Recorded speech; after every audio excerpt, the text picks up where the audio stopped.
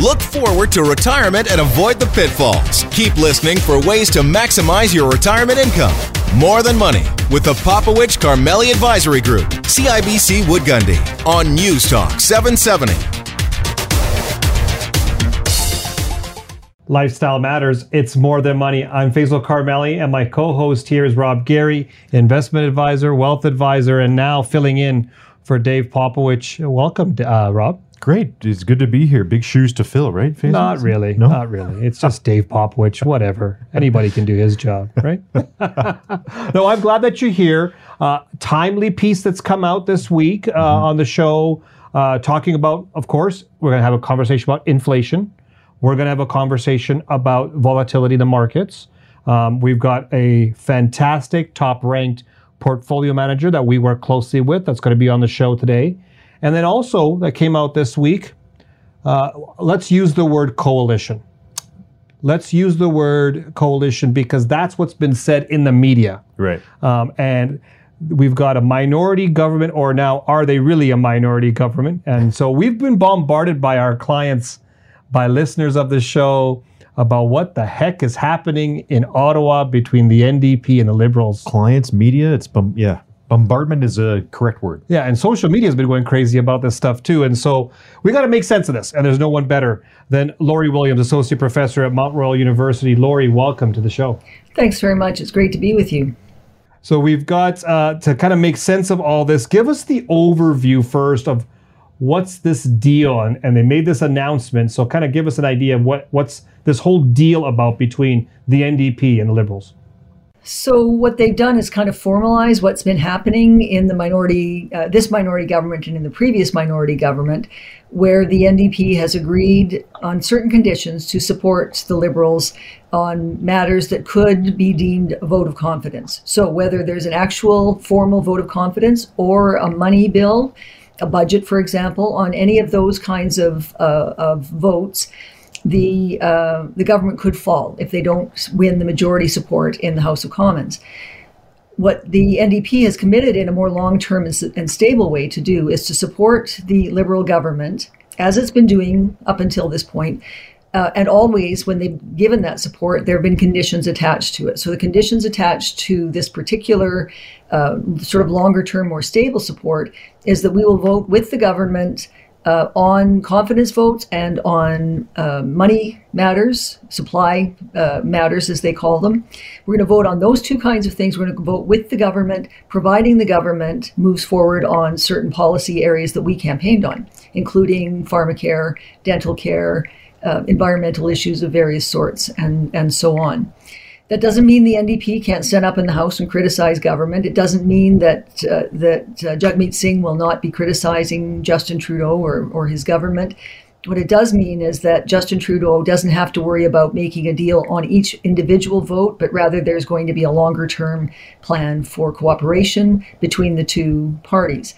Now, given that both parties put together won more than half of the vote of Canadians in the last election, and given the fact that a lot of Canadians say they do want their elected officials to work together, after all, we elected all of them, we want them to work together to find solutions. Those two parties are saying this is good for Canada, it's good for democracy, it's a move in the right direction, and it gives the stability to get things done until June of 2025. The opponents, of course, are saying that this is somehow undemocratic, but that claim, and it must be understood, that claim misunderstands how parliamentary government works.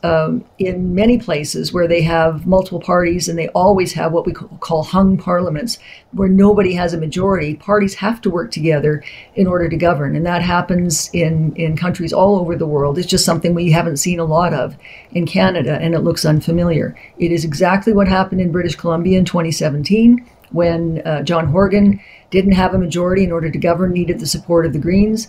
And so what it does do is it gives the ability of whichever party is the governing party, the ability to plan and to accomplish things on a bit more of a long-term basis.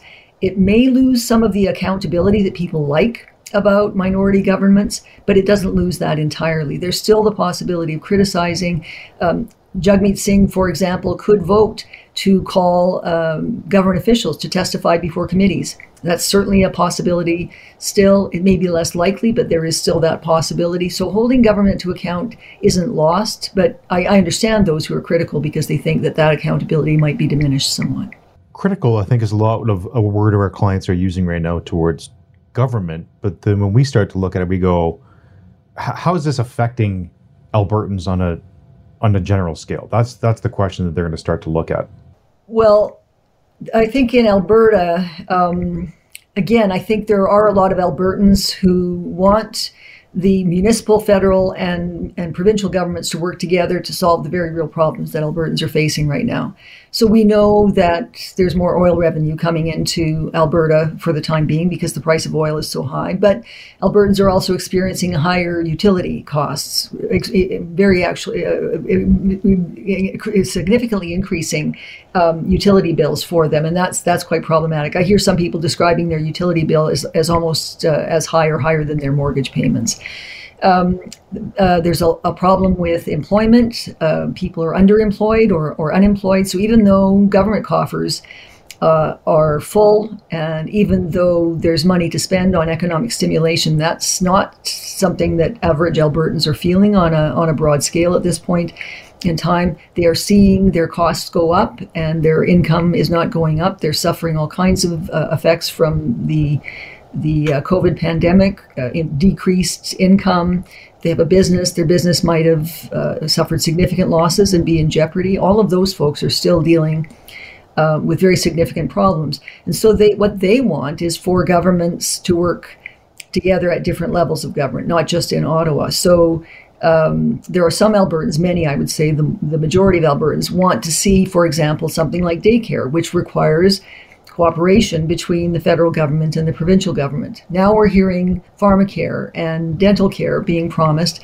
And again, I think most Albertans would like, especially low-income Albertans who will qualify for this, would like that help and therefore want their government in Alberta to work with the government in Ottawa to try to make these supports a reality. On the other hand, there are people in Alberta who are very angry with Ottawa. They don't like Justin Trudeau and his government. Certainly the majority of Albertans did not vote for Justin Trudeau, although a substantial number of Albertans did vote Liberal NDP. The majority did not. And the folks that are really angry with or opposed to Justin Trudeau want or think that Alberta is not getting a fair deal in the Federation. Those folks want to see their government fighting harder against the federal government. And so that's putting a different kind of pressure on the Alberta government in terms of how it's supposed to manage these things. So it's a bit of a delicate balance.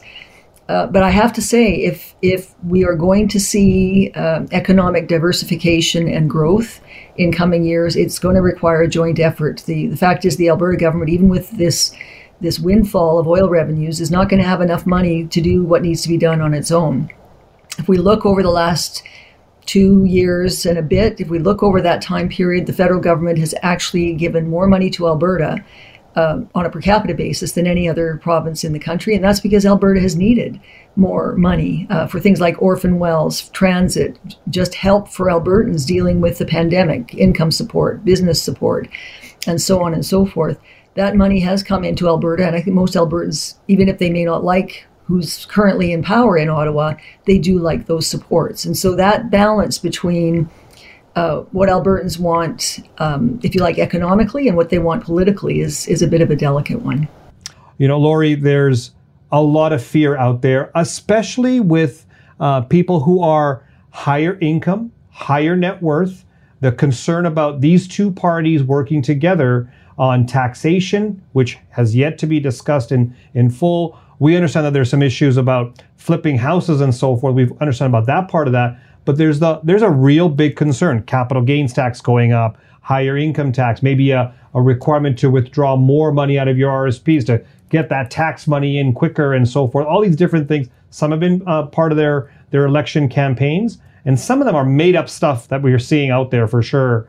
From your perspective, Lori, what's the impact to Canadians as they go through retirement? These are people who've saved money, who've got higher incomes, who have to start to withdraw and pay tax on this. Where do you see the impact with this new NDP Liberal coalition?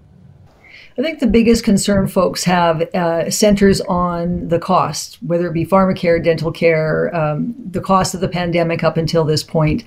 And if you're persuaded, as many liberal politicians and conservative politicians have been historically concerned about deficits and debt, the cumulative debt, the cost of servicing the debt, and so forth, these are real concerns.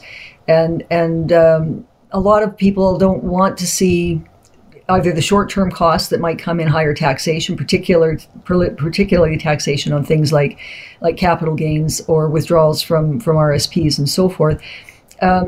They're concerned in the short term about those costs, but in the long term about the costs that might be associated with servicing the debt for their children and their grandchildren. What seems to have become more popular in recent years is this focus, rather than on the total debt, rather focusing on the debt to GDP ratio. And in Canada, we went into the recession in a much better position with respect to the debt to GDP ratio than any other G7 country, even G20 country. We're in very good shape compared with those other countries. And I think we're still doing relatively well on that count, but the reality is the pandemic has increased exponentially the size of the deficit and the debt. And a lot of people are very concerned, not just with what that's going to cost today, but we're now looking at not just the spending that's already been done during the pandemic, which presumably in economic growth can be paid back in relatively short order. Now we're looking at increased spending to help Ukraine, and that spending is going to likely continue. There are demands for increased defense spending. Defense spending looked like a less important thing, I think, in previous years, but now I think everybody's taking very seriously the fact that we have to have effective weaponry or military spending in order to thwart potential advancement out of places like Russia or other countries to defend Canada. We're hearing strategic experts talk about and reminding us that we actually have a northern border essentially adjacent to Russia, and that we could potentially be in jeopardy. Well, defense spending is significant. So now we're coming into a time where, even though oil revenues are coming in higher numbers because of all this international uncertainty, we are seeing potentially increased defense spending, increased aid for the people in Ukraine and those that are fleeing the conflict in Ukraine, an increased influx of immigration from Ukraine, from Afghanistan, and the need to deal effectively with even those who are staying here temporarily and want to return, for example, to Ukraine once the conflict has diminished. So there are a whole lot more sources of uncertainty, things that are likely to cost money, and those concerns are legitimate. But the reality is that the price of oil, the costs of defense, and all of these other factors hinge on things that are outside Canada's control. And it wouldn't matter if it were a Conservative, an NDP, a Liberal, or a Green government in power. Those all would be the same. The other thing I think is really important to understand in this context is that a lot of people think that it would be better for the oil industry to have a Conservative government in power in Ottawa than the current Liberal government, particularly given the demands being made of it by the NDP. But Mark Carney, the former governor of the Bank of Canada, is involved in international investment advising still, and he is insisting that the oil industry has to strike a better balance between energy and the environment if people are going to have confidence in investing in that sector. So I think actually there's an opportunity in this particular sector, and it's an important sector in Canada. It's a source of enormous revenues in Alberta, but also a source of enormous revenues in Ottawa. And could, if this oil price continues to go up, could be one way of offsetting some of the costs that we just talked about. But that investment will not be stable and continuous unless this balance between energy and the environment is one that investors have confidence in. So as I see it, there's an opportunity there. Do you see the fear that many have spoken to us about with tax rates going skyrocketing and new ways of receiving revenue from the quote unquote wealthy individuals? Do you see that happening in the next 3 years with this minority government coalition that we're talking about? I think what we have seen so far from the Liberals, and again in this coalition agreement, that has not been specifically addressed. We have seen discussions on the part of the Liberals about taxing the super wealthy. I don't think that's going to affect people that are, just sort of in the middle class range, people that are either on the cusp of retirement, about to retire, actually drawing revenue from their RSPs. I don't see a signal at all in any of the discussions that we've seen up until this point. I don't see any signal at all about increasing the tax for that group.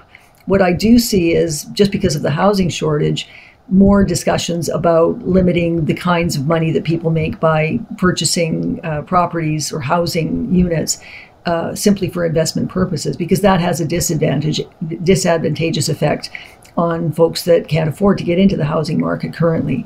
So I do think that's one area where there might be a change, but I don't see any specific policies or signals beyond what we've already seen in terms of increasing tax for those who are in the upper middle class range of wealth. We've got about a minute left, Rob. I know you and I have had a whole bunch of questions. Is there anyone on your list you want to ask Lori before we have to go to commercial break? Maybe just a quick one, Lori, on do you see any other new legislation coming out from this coalition? Well, yeah, the changes that will, and who knows if this will happen. I mean, we're talking about a deal that lasts till June 2025. Even if they bring into place, as they're promising, pharmacare and dental care, those initiatives cannot be acted on unless and until they have the cooperation of the provinces. This is not something the federal government can do alone, but they can do something, just as they've done with childcare. They can work with the provinces to get these policies in place for the citizens of various provinces. In terms of what they've got on the list right now, I don't see any new legislation. Most of what they're talking about is either there already or in the works. That's a great question. And these are the things that people are concerned about, their pocketbooks, their taxation, benefits such as pharmacare and dental care will benefit many Canadians, but there's also a cost to that to some. And so, when you look at all these different changes, there's going to be a lot of thoughts about, well, can I retire here? Will I be able to have the same kind of lifestyle that I had prior to this coalition? We got to talk to one of I'm going to call them partners, teammates. Absolutely. In our portfolio, we do have certain managers that work with us, and we've been fortunate to have a relationship with EdgePoint Investment Group for a while now. We did a lot of due diligence on this company before we decided to work together, and we love their take on things. Mm-hmm. And so, when we talk about what's happening in the markets, inflation, volatility, Rob, it's a time to actually get some of the other experts on the show and talk about their perspective of things. Absolutely. So let's bring them on the show. We've got Ty Busada, portfolio manager and founding partner at EdgePoint Investment Group. Ty, thank you for joining us today. Faisal and Rob, it's a real pleasure to be with you. Thanks for the invitation. So we have a lot of concern, and let me kind of paint the picture for you. Faisal, I'm out of town. I'm coming into the office to see you next week. I want to talk about inflation. Inflation is really bothering me. It's 5, 6, 7%. My friends in the States are saying it's 7, 8% down there.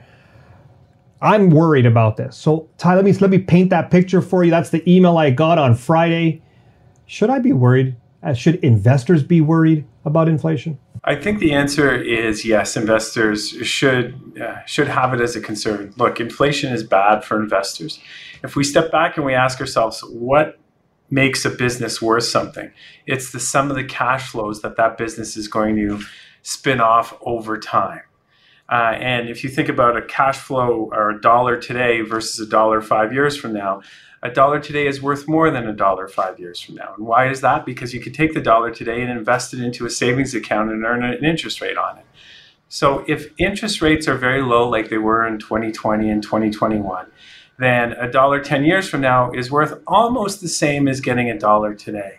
But as rates move up, what ends up happening is you can earn more on your money that you get today. And for that reason, a dollar 10 years from now becomes worth a little less, or it becomes a little less valuable.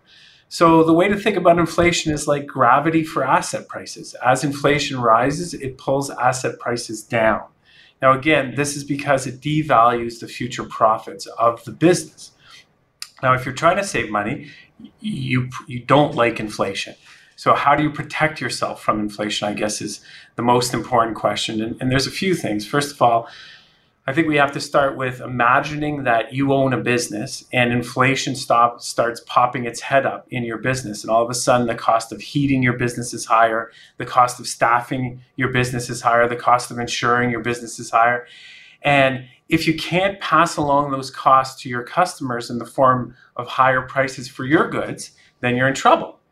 And your costs will be going up, but you won't be able to increase the revenue of your business, so your profits will go down. So that's obviously bad. So the first thing you want is a business that could pass along price increases to its customers. You want a business to have pricing power. The second thing you want is a business that can grow. Volume growth is important because it allows you to leverage the costs inside your business. Let me give you a simple example. Think about rent, for example.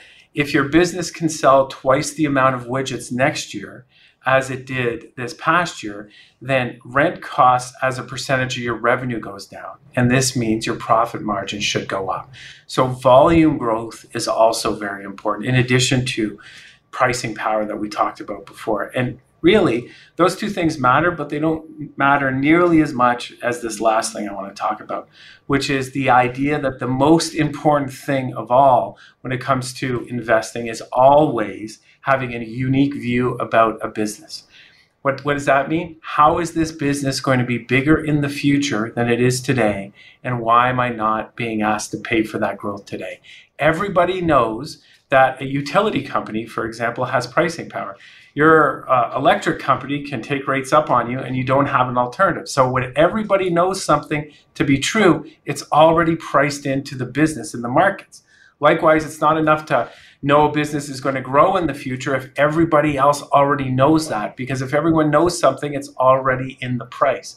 The key to being able to add value is to buy growth and not pay for it. Have a unique view, have a proprietary insight about the business and its growth into the future.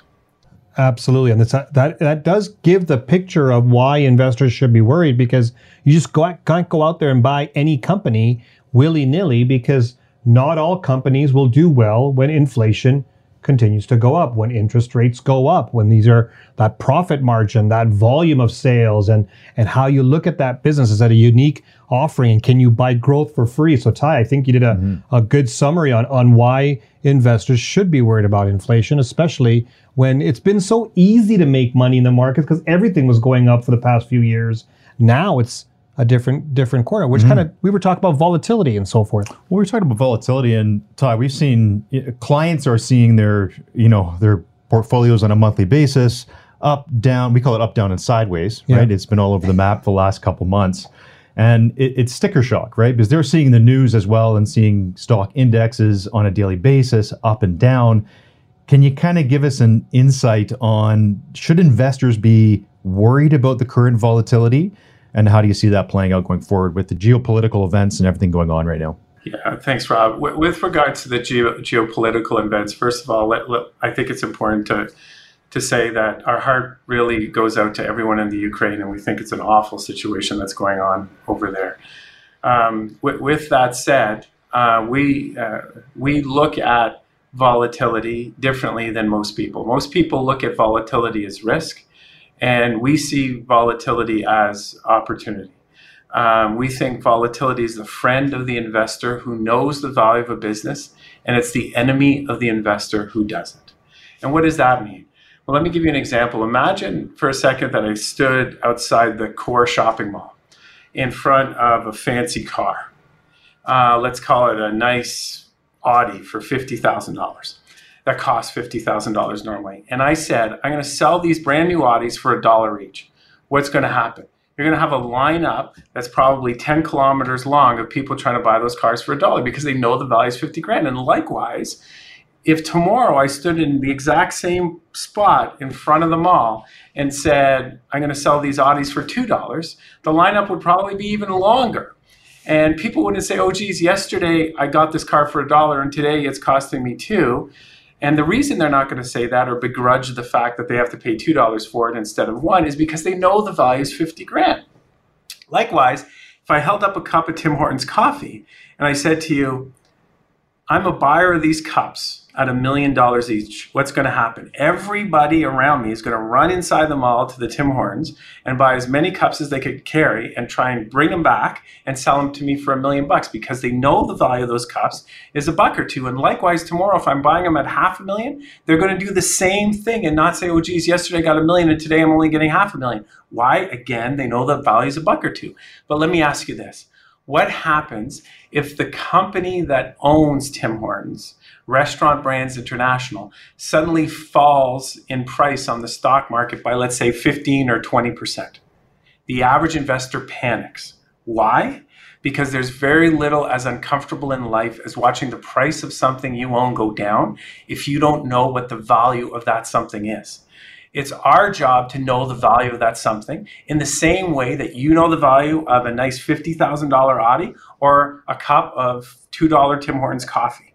And we are charged as fiduciaries with taking advantage of that volatility on behalf of those who've entrusted us with their capital. So if you know the value of a business and it falls suddenly in price, then we have the ability to take advantage of that volatility. And that's why we don't look at volatility as risk, but as opportunity. Absolutely. Yeah. Absolutely. This is why we've worked so well with EdgePoint. There's a lot of similarity. Ty, you don't get the opportunity to see my cartwheels when we start seeing the markets fall because everything's on sale. This is the only time, the markets are the only time where people don't want to buy anything when it's on sale. Everywhere else, shopping malls, grocery stores, they'll go and they'll do the Boxing Day shopping, but when it's Boxing Day shopping in the markets, they're not going there. They're actually running the other way, which is a very interesting psychological issue. We talked to Rob, you and I talk about this, and there is going to be more issues about this volatility,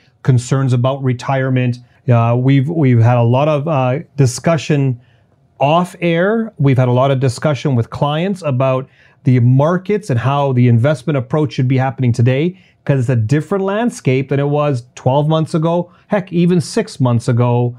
And so we wanted to talk to one of our partners, one of the members in our portfolio that we work closely with, Ty Busada, portfolio manager and founding partner at EdgePoint Investment Group. Ty, when you look at what's happening today with everything from geopolitical to inflation to rising interest rates, everything, how should an investor approach the markets today versus the last time you were on when we were looking at the markets? What's the difference today versus any time in the past that we've chatted? Yeah, I think there's going to be some consistency with what we've previously said. Let me walk you through a couple of things that I think the investor should keep in mind when they're approaching investing. First of all, I think it's very important for investors to invest with an investment approach that they can understand. And why does that matter? Because it's not always going to be smooth, as you've pointed out. And what ends up happening is when there's a drawdown in the market, it can be very uncomfortable if you don't understand the investment approach that the managers that you've hired are using to manage your money. So at EdgePoint, we tend to use more of a common sense investment approach that's not that common in the market. We think about trying to be business people that buy businesses. So we approach it with the idea that we'd like to see revenue growth and we'd like to see some barriers to entry in the business that are going to protect their margins, for example. And we want to see a good management team with a good management succession. And by the way, we want all of those great things, but we don't want to pay for it. So it's very bottom-up, fundamental in nature, and we take a long-term view, meaning we usually look out 5 years. And what we're trying to do is identify businesses that can grow and where you're not being asked to pay for that growth. So that's how we do things. That might make sense to some people, but for others it doesn't. But I think to answer your question, the most important point is whatever you're invested in, you should be comfortable with. Because when the markets drop, you're going to have to gut check yourself and say, do I understand how my money's being invested? And if you do, it's a lot easier to stay invested. In a lot of instances, add, because you understand that a market drop has historically, over the long term, represented good opportunities for you to invest. I think the second part of the answer about how investors should be approaching investing in today's markets has to do with the idea that investors should always invest with a well-calibrated sense of future regret. And what does that mean? It means, let me give you a few examples of what future regret could mean. Well, first of all, assuming that the past will be like the future has never really proven to be a good assumption over the long term, but it's something that investors regularly want to do.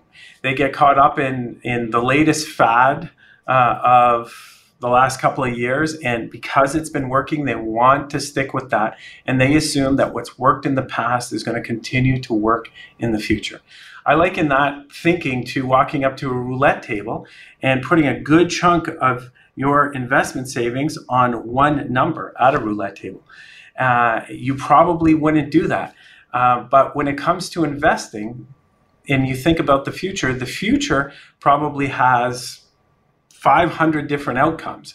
And if you're just investing in your future, like the future is going to be what we've just seen in the past, then it's like you're just investing a good portion of your savings on one simple outcome. So what you have to do is be invested in a portfolio that is very diversified by business idea in order to avoid the future regret of assuming that the future is going to be like the past. I could walk through a bunch of examples later if you'd like, probably 50 years worth of examples in 2 minutes, I should say, of people constantly making the mistake over the last 5 decades of assuming that the future is going to be like the past and how it's never worked out. I think another thing that investors should always remember when it comes to having a well-calibrated sense of future regret is that you should never forget in the good times that there's a cost of admission to building wealth. And that cost of admission goes back to the conversation that we were just having about volatility and the idea that there is going to be volatility in the market, and you have to approach volatility with the idea that volatility is the friend of the investor who knows the value of a business, and it's the enemy of the investor who doesn't. Most people define volatility as risk, and if you define it that way, like most people, you're likely going to regret it in the future. You have to look at volatility as opportunity, and you have to be invested with managers that you understand the investment approach of, and where you know they're taking advantage of that volatility on your behalf to build your wealth over the long term. So future regret number 2 is forgetting in good times that there's a cost of admission to building wealth, and that at some point in the future, there's going to be a drawdown in the market. And that's just the cost of admission to compounding wealth over the long term. Yeah. Shall we get an example from Ty? We've got about a couple minutes left. That's what I was hoping for. Can you talk about some advantages right now that you're seeing and your team's seeing in the market for a theme or a sector in the market that you're taking advantage of right now? Yeah, thanks, Rob, for that question. I think it's very important to highlight that what we try and do is diversify the portfolio as much as possible by business idea. So if you look at our global portfolio, for example, we'll have 35 ideas in it. And what we try to do is diversify away from obvious correlations and non-obvious correlations in it. And again, it comes back to the future probably having 500 different possibilities, and we don't know which path the future is going to take. So what we're trying to do is we go out and try and buy 35 businesses where we think we're buying future growth for free, but we want to have them diversified. So what's an obvious correlation? Let's say you had 50% of the portfolio invested in software companies, and it's supposed to be a globally diversified portfolio. Anybody could look at that and say, oh, geez, that's not diversified. There's an obvious correlation here where they're making, a big bet on software companies. And then there's the non-obvious correlations. So for example, what we have to do is we have to ask ourselves, if we owned 100% of these businesses, all 35 of them, and we approached looking at these businesses from a real world risk perspective, which we always do, what are the types of questions that we would ask ourselves? And one would be, for example, well, what happens if the price of oil were to shoot to $200 a barrel? What does that mean for these 35 businesses? Some of them that we own are going to do very well in that environment. Others are going to do poorly. Others won't be impacted at all. But we have to understand what those non-obvious correlations are. And what we try to do is diversify as much as possible so that you're not making an unintended investment in a non-obvious correlation. Another example, for example, would be what happens if the rate of inflation suddenly drops? So everyone's really worried about inflation. We talked about it earlier. What happens if inflation rates drop from the high single digit back down to the low single digit? What businesses inside our portfolios would do well? Which ones would do poorly? And you have to make sure that under these real world possibilities that you're well diversified. Being this well diversified has helped us over the last 14 years, and it's something that we're constantly focused on. So I love when he speaks to us, because when you tell us your view of things, the what if scenarios. So let's take that from an investment level, number one. Number two, we take that from a diversification perspective, the what if, and that also delivers the kind of performance that you've been delivering for the years that you've been doing this. I think that's been fantastic. So I want to, first of all, thank you for joining us on the show today. It's been really nice to have you on here. Faisal and Rob, it's always a pleasure. Thank you very much for the invitation. The what if scenario, Rob, is something that even people who are transitioning to retirement should think beyond just their portfolio. What if interest rates go up? What if inflation is too high? How do you protect your savings? What if you want to travel around the world? What if a healthcare issue comes up? How do you bulletproof your retirement? That's going to be the question that people are looking for. And we're going to discuss our solution to that problem at our upcoming seminar. Yep, so many things to think about. You need a plan. So join us Tuesday, March 29th, 7 p.m. This will be live online. Go to morethanmoneyradio.com to register. On behalf of Rob Gary, myself, we will thank you for joining us on More Than Money on 770 CHQR. We'll chat with you next week. David Popowich and Faisal Karmali are portfolio managers and investment advisors with CIBC Wood Gundy in Calgary. The views of David Popowich and Faisal Karmali do not necessarily reflect those of CIBC World Markets Inc. Clients are advised to seek advice regarding their particular circumstances from their personal tax and legal advisors. If you are currently a CIBC Wood Gundy client, please contact your investment advisor. CIBC Wood Gundy is a division of CIBC World Markets Inc., a subsidiary of CIBC and a member of the Canadian Investor Protection Fund, an investment industry regulatory organization of Canada.